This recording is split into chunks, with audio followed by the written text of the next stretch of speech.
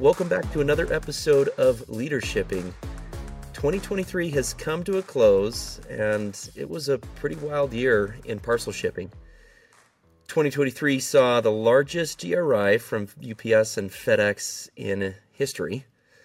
Carrier labor strikes were narrowly avoided, which was a huge deal over the summer. Parcel shipping rates hit an all-time high, and since then, a lot of negotiating power has since shifted back to shippers for the first time in recent memory. 2024 is here now, and a lot of shippers are wondering, man, 2023 was a hard year. What's coming up this year? And so our conversation today is really on what's next, what to expect for 2024. We've shifted back to a shipper's market, but number one question that a lot of shippers have is how can they actually leverage that and take advantage of it? And what should shippers expect for the coming year to, navigate potential challenges or I think more than likely great opportunities? Joining us to talk about what's coming in 2024 is one of the most prominent voices in parcel shipping, Amling. Alan, welcome to the show. Thank you. It's great to be here, Caleb. As I mentioned, Alan is a major thought leader in our industry. He regularly speaks at conferences and events, advises startups through his advisory firm, Thrive and Advance LLC, and teaches in the Master of Supply Chain program at University of Tennessee. Alan, you've got quite the history with transportation in the background, predominantly with UPS for a large chunk of it. You spent 27 years at UPS serving in a variety of roles, if I'm understanding that right. Your journey started, it sounds like, with UPS as a seasonal employee in 1982. I talked to a lot of people at UPS who started as seasonal employees and have kind of stayed with the organization for a really long time. Absolutely. It's a great program for that. Yeah. Very common. Yeah, it's interesting. In August, when they have Founders Day, they recognize years of service, and in order to be recognized in the corporate office, in order to be recognized and have them call on you and you come up and they shake your hand, you had to have at least 30 years of service, because there were too many people that had 15, 20, 25. Yeah. I remember, I think they kept calling me rookie until I had 10. So I was going to say, you're kind of a lightweight if you've got like 15 years of experience there. Yeah, that's right. So, shifting gears into some challenges, or let's talk about maybe the overarching trends that you're seeing for 2024. What would those be? We have a lot of people that listen that are transportation managers, VP of operations, COOs at organizations that have that supply chain. Yep. And we also have individuals that are working in the industry that are trying to keep up with trends and kind of have their pulse on it. You obviously have your pulse on both carriers and the shipper side. Yep. What are some of those major trends that are on your radar for 2024? Yeah, so quite a bit of things. So, in terms of shippers, the good news for you is the pendulum has swung back, right? And during the pandemic, it was just crazy. You saw between 2020 and 2022, UPS's average revenue per piece went from $9.92 to $12.11. It had gone from $9.86 to $9.82 the 2 years prior to that, right? And that's the normal way of this industry. I would tell people that don't get caught up in this shippers market, because it is an anomaly. Yeah. What is happening right now. In my 27 years at UPS, maybe 3 or 4 were a shipper's market, or were the carrier's market. It's typically, UPS fighting with FedEx, and you're trading off volume, and you might have a 5% rate increase, but you're actually not giving out that 5%, right? You're just increasing your discount, so most of your shippers are staying even. And I think that's kind of where we are right now. And I think that the shippers, especially if they had to renegotiate during the pandemic, it's time to take control again, right? Mm-hmm. You need to renegotiate your contracts because with the volume down, coming back down to earth, let's say, and you've got it's not like it was pre-pandemic because now there is so many more players in the market, right? I think one of the biggest disruptions that happened during COVID was the rise of ship from store. Yeah, right. You know, And they had the ship from store is really interesting because they had that as an option for a really long time. yes, They could have done it at any point in time, but it was a forcing function. COVID forced that that's to right. take place so that, it would be able to reach customers faster for less money and all of that great, benefit that comes from ship from store. But it took a massive pandemic in order for organizations to actually take advantage of it. It's really interesting use case. Yeah, isn't that crazy? And it's not that uncommon in terms of, sometimes what it takes to get incumbent firms to, try something new. And that's, in terms of kind of going on offense, I mean, I think that's a big theme for shippers in 2024. The other thing is plan to pivot. You got Mm. it. You just absolutely have to plan to pivot because there is, I think there is potentially more uncertainty in 2024 than 2021. Not only do you have all of the existing geopolitical issues, you have, right now the two major canals Yeah, are in trouble, right? yeah, You've they're got at high the risk. Suez with the Houthis firing on them, and then you've got the drought in the Panama Canal. That's causing issues. You've got over 70 elections worldwide Wow, in 2024. wow, And that's going to cause chaos. And it's already had a potential major impact with the Taiwan election and because you have a very pro Taiwan independence, and so China doesn't like that. So are yeah, they going to escalate blockages in the Taiwan Strait? And all of that has a ripple effect down to the parcel shippers. So yeah. and I don't think the fat lady is sung on the economy. Yeah, right. It still feels like there is, we're at that precipice, right at that cliff, and it doesn't really feel like we're away from that edge at this point. And, Yeah, who knows how it's going to shake out, but I do feel like that is a potential risk. I think, being in transportation, certainly not as long as you have with your background, but seeing it over the last 20 years, one thing I've seen is that just because it's in the favor of customers right now doesn't mean it's going to stay in favor of the customers for very long. that's I right. think things will shift around and Yes, strike while the iron's hot, right? I think absolutely. you've got so many things, to your point, on the edge, on the verge, that are potentially coming.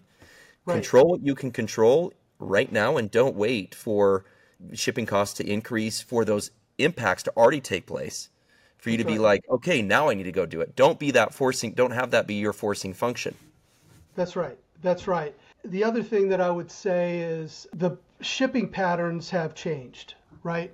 So you have so many more parcels that are now getting shipped in bulk closer to the point of consumption, and then distributed through regional carriers, gig outfits, you've and all of the Amazon shipping is actually becoming, pretty Yeah. aggressive. It was one of those things that it was like you knew Amazon was going to offer a third-party shipping service. I mean, right? It was just a question of when. And so now that they've got some capacity, they're really putting the jets on there. And so if you're a shipper, it's actually really good for you, right? Because Yeah. you have many more options now. When you look at this, really played out if you look at the rate increases from FedEx and UPS. So they were a little lower than last year, but traditionally still fairly high Still fairly high. Yeah. on average. But when you look at kind of, it wasn't evenly dispersed, right? So it's the long zones got hit harder. Hmm. Heavier weight packages got hit harder, and that speaks to the strength of these kind of retail logisticians, the Walmart Plus and Spark, Yeah. and Amazon, and even Costco with their purchase of Sears Logistics, doing a lot of their own. So all of that kind of plays out in short zone, and that's where they're facing the heaviest competition from regional carriers. Yeah. So what did they do? They didn't increase rates as much in the short zones, but Yeah. in the areas that those companies don't touch, Right. that's where they hit the rates. Yeah, the And zone so, 6, 7, and 8 become, profit land for UPS and FedEx. I'm interested on that Amazon front. We're seeing so much growth happen with yep, OnTrack, for example, merging with LaserShip, yep, expanding into new areas, new territories. I'm really, kind of bullish on Amazon shipping. I think I've been really vocal that 2024 will be a year that will be unprecedented for Amazon yep, shipping to enter the market. And I don't think that can be overstated given the fact that we've been in a duopoly for yep, so long. The yep, last time we had a true competitor to Amazon or to UPS and FedEx was DHL yep, that bought Airborne Express in 2001, 2002, and really came to go to blows with UPS and FedEx. yep. And that didn't end very favorably for DHL. So do you No, feel it like, didn't. yeah, do you feel like Amazon, the juggernaut that it is, this time it'll stick? Oh God, I love that example, Caleb, Yeah. because the thing about DHL is DHL tried to beat UPS and FedEx at their game. And UPS and FedEx said, bring it on. Go ahead. You can go ahead and sponsor Major League Baseball. You go do that. Yeah. And we're gonna cut rates, and you're not going to be able to build density. And we're just going to see how long you bleed cash until you leave, And they which did. is right, which is exactly what happened. I saw a Amazon, statistic that DHL lost $12 to $14 on every package that they moved, I know, I which is know. unbelievable. Right, right. I mean, it really is. And Amazon is they're not playing the UPS game, right? They completely changed how they get packages from source to doorstep, right? And they had the luxury. I mean, I think there was a 2 year span where they spent about $60 billion on their network. And just to put that into perspective, like UPS and FedEx, I think they spend maybe 5 to 6 billion in capex every year. So it's like a 10x. Um, the Yeah. other thing that has changed is connecting and thinking technologies, and the AI and ML, Hmm. and I remember when I was with UPS, and I was up with some folks at Amazon headquarters, and we were walking to lunch, and there's this big gray building, I said, what is that? It looks like a prison. And they said, oh, that's our ML University. And I said, what are you talking about, ML University? They said, yeah, so we can't hire enough data scientists, so we have data scientists on staff that we hire that work with us, and they also teach, so that we can have more Wow. data scientists. And so I was.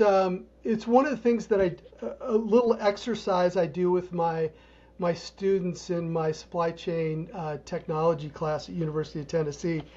I say, okay, um, it's online, so they all have their laptops in front of them. I said, okay, pull up LinkedIn, type in Amazon, comma, data scientists, go to people and tell me how many hits you get. And it's like, 15,000 plus. And I say, okay, now do Walmart. And Walmart's about 3,000. I say, okay, now substitute Macy's or UPS Yeah. or FedEx Right. or anyone else. And you start to realize this advantage that Amazon has built. And people say, well, AI, that's a bunch of hooey. Is it really being used in supply chain?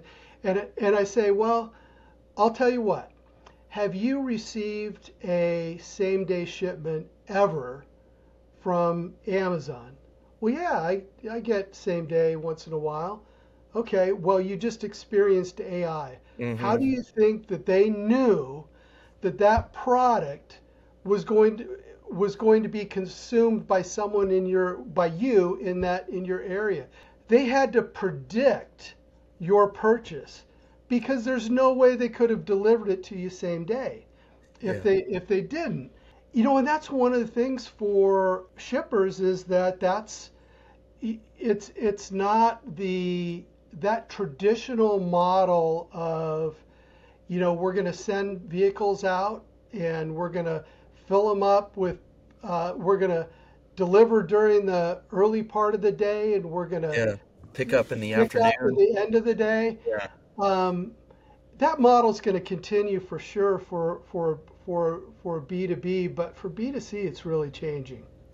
Yeah, it's interesting, and I think one thing that to your point on Amazon being a different breed, they are not only are they tackling this differently, but they have other portions of their business that can help subsidize or pay for their expansion into this area or this market. That's something that, you know, OnTrack doesn't have. That's not, OnTrack doesn't have AWS as, their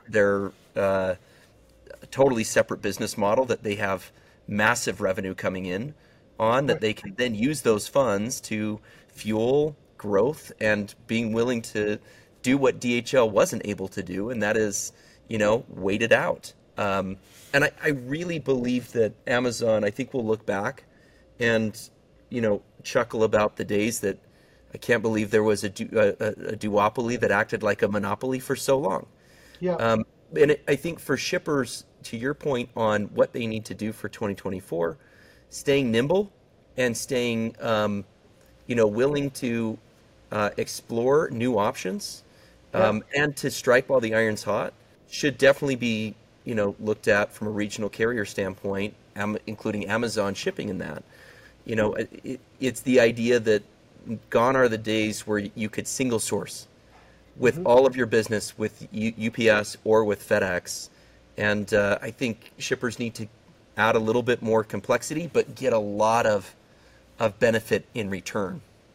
Yeah, absolutely. And I think that there are a lot of opportunities for collaboration as well, right? One of the if you don't if no one has the kind of volume that Amazon has, and one of the mantras at UPS that was drilled into me early in my industrial engineering days was that volume creates opportunity. Hmm. Are there opportunities to, even work with competitors where you're bundling shipments that are, originating in the same general area and going to the same general area? Can you create package characteristics that lower the cost for a UPS and FedEx, allow you to get a better deal with those companies? There's a lot of things that opportunities that you can take advantage of, and it's I think about some of the best sustainability opportunities, which globally in the U.S. it's still not front and center. Globally, it's becoming a bigger thing because reporting and fines are starting to hit this year. But one of the things I've always said that's also good for lowering cost is if they could just put clear plexiglass sides on 40-foot trailers, and you can see how many trailers are going down the highway, half full, quarter full, Yeah. nothing in them. Right. Right? It's a lot. Yeah. Finding that extra capacity, I think Yeah. is huge. And there are carriers that have that extra capacity that are saying, "Hey, help me fill those trucks." Yeah. And it's the marrying up of data, and I think data is the main component to this that helps you kind of marry that up of shipment to carrier. I think it's just a really interesting time, and I think sustainability, to your point, I totally agree with you. I think some brands that we talk to, sustainability is top of mind, but Yes. that's few and far between, and I think it's because most people associate sustainability with luxury. Like I'm driving a Tesla. Okay, that's a luxury brand. And, I think a lot of shippers are focused on just getting packages out the door and not necessarily focused on how do I make sure that I'm reducing my carbon footprint? How do I make sure that I don't have I have less material ending up in landfills? The unique part about tackling sustainability in Parcel is it's a direct one-for-one on if I move the needle with sustainability, I'm going to move the needle also on cost reduction. Absolutely. You reduce the size of the box, it's cheaper. Reduce how many miles it moves, it's cheaper. Everything you do is pretty much a one-for-one from a cost perspective, which I love. Yeah, spot on, Caleb. Yeah. I noticed a really interesting LinkedIn post about UPS and FedEx that you posted, somewhat ignoring B2C shipments in favor of higher margin volume during the pandemic. Yeah. I think that's a really interesting trend, and they're trying to shift that focus back to B2C. Yeah. Can you explain why they've had that shift from B2B to B2C, and what are they doing specifically to win more B2C volume? Yeah, you bet. One of my dissertation committee members, when I was getting my PhD, I was focused on this idea of disruption and why is it that these incumbent firms that have all of the resources, both intellectual and financial and technological, are getting passed up by startups, and why is that continuing to happen? And basically the pattern of disruption, just real simply, and it's just really important for people to understand, it's the incumbent chases higher margins, because if I take my limited capacity and focus it on higher margin, I'm going to make more profit, and that plays like a symphony in the boardroom. Everyone shakes their head up and down, yes. Okay, so what's the problem with that? Well, you leave the low end of the market unattended. And you think of what happened during the pandemic in Parcel, that's exactly what happened. Yeah. FedEx and UPS went up market. They abandoned the low end of the market, which is, typically the large commercial B2B or B2C shippers, where they don't make a lot of margin. And then new entrants come in to fill that void, doing it differently than the incumbent so that they can still make money. And that's the rise of ship from store. That's the expansion of Amazon and Walmart shipping and even DoorDash, right? And then what happens is the the incumbent, typically if they can, they ignore it, and the low end of the market gets saturated, and they move up market to displace the incumbent. It's happened over Yeah, and time over and again. Yeah. over again.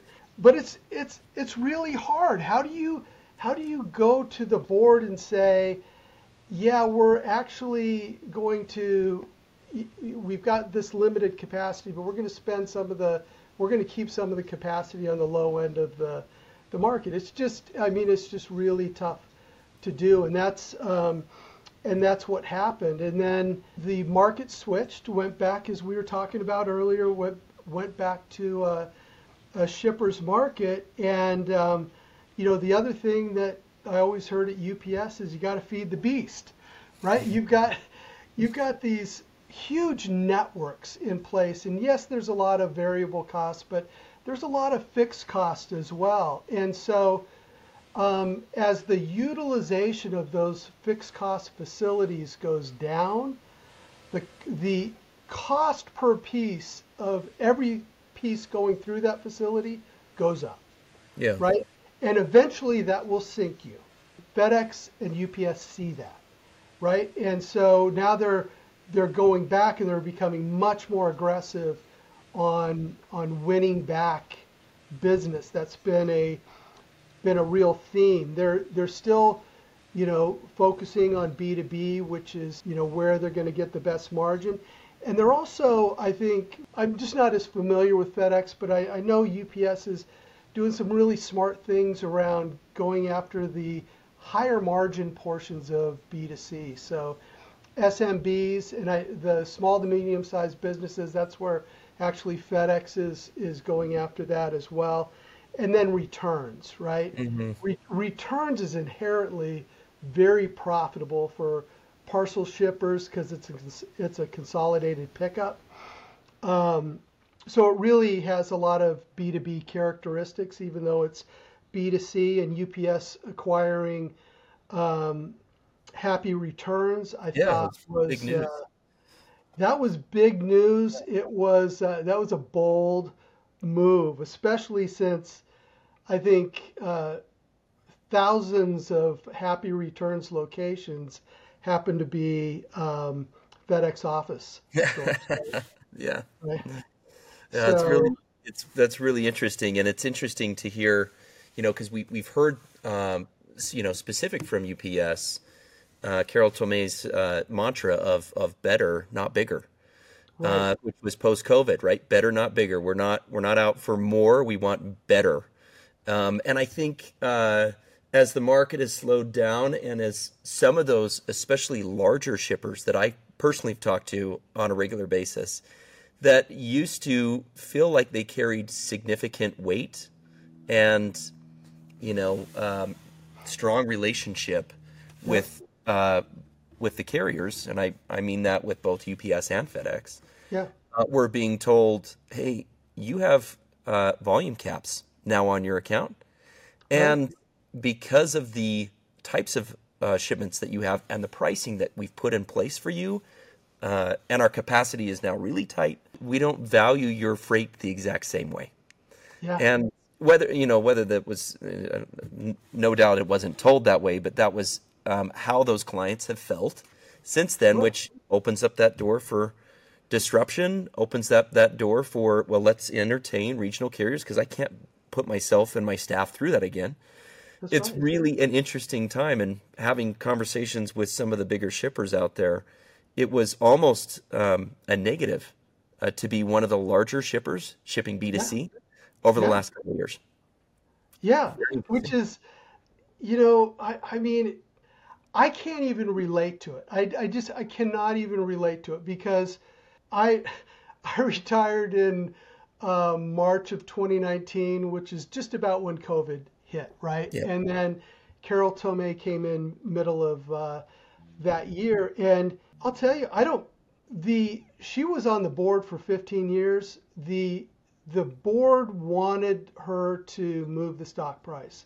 Yeah. It hadn't moved in decades, right? It had crawled, and she got in there. She made things happen, and she she changed a lot of things for the better. But I got to tell you, I cringed a little bit because I could see the writing on the wall. And actually, in my book, I have a kind of a side-by-side chart that shows the stages of disruption and what U.S. Steel went through and what UPS was going through. And I didn't know how the story was going to end. I just kind of mapped it through 2021, and my book was published in early 2022. And the stock price went up, and now it's higher than it was, but it has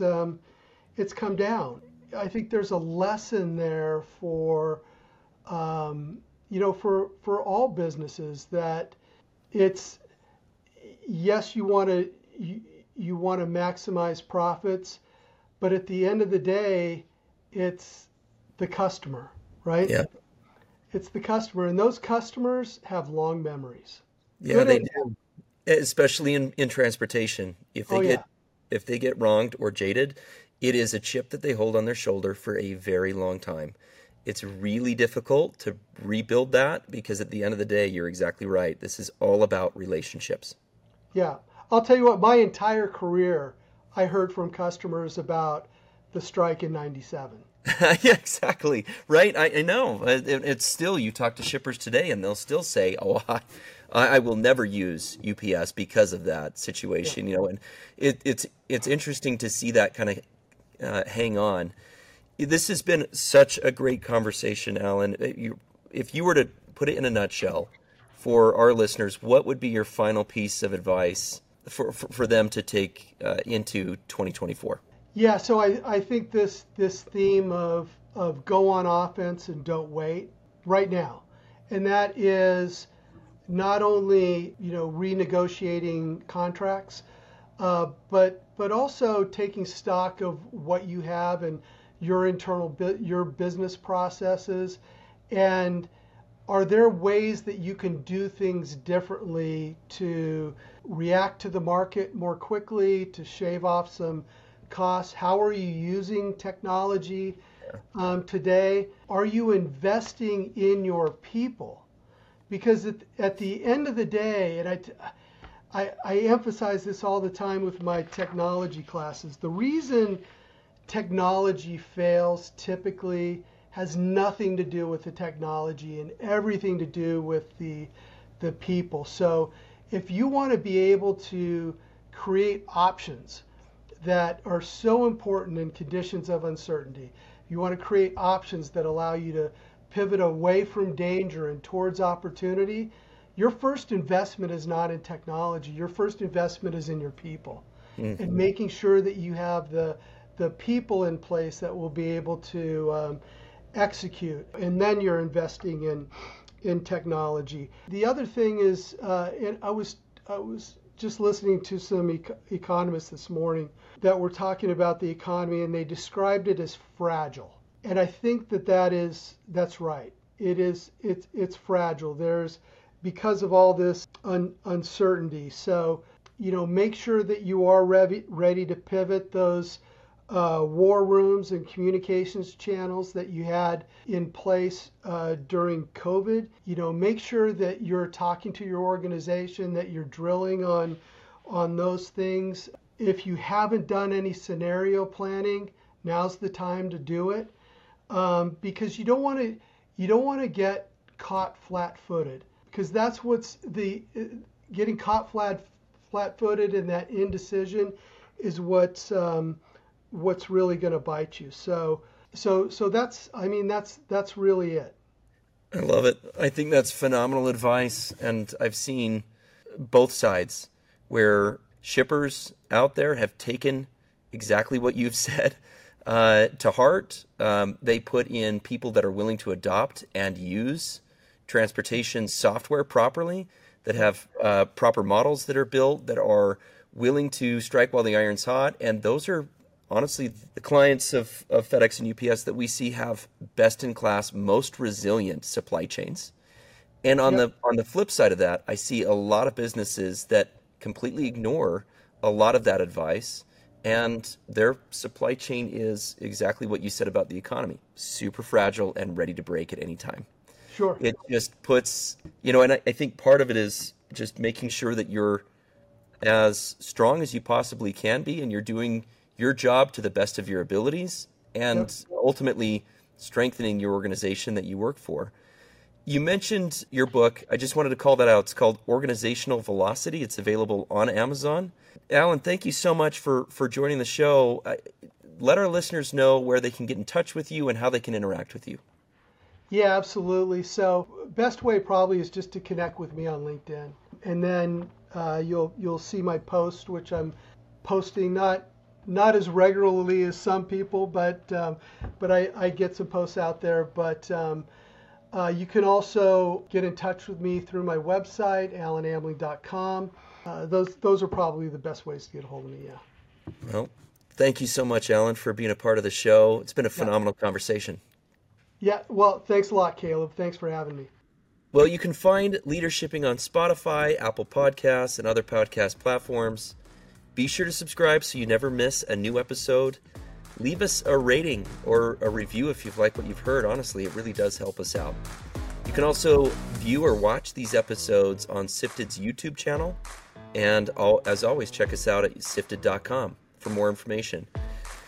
We've got some great content on there, such as blogs, our monthly newsletter, and some helpful guides and research and more. And as always, thanks for listening. Happy shipping.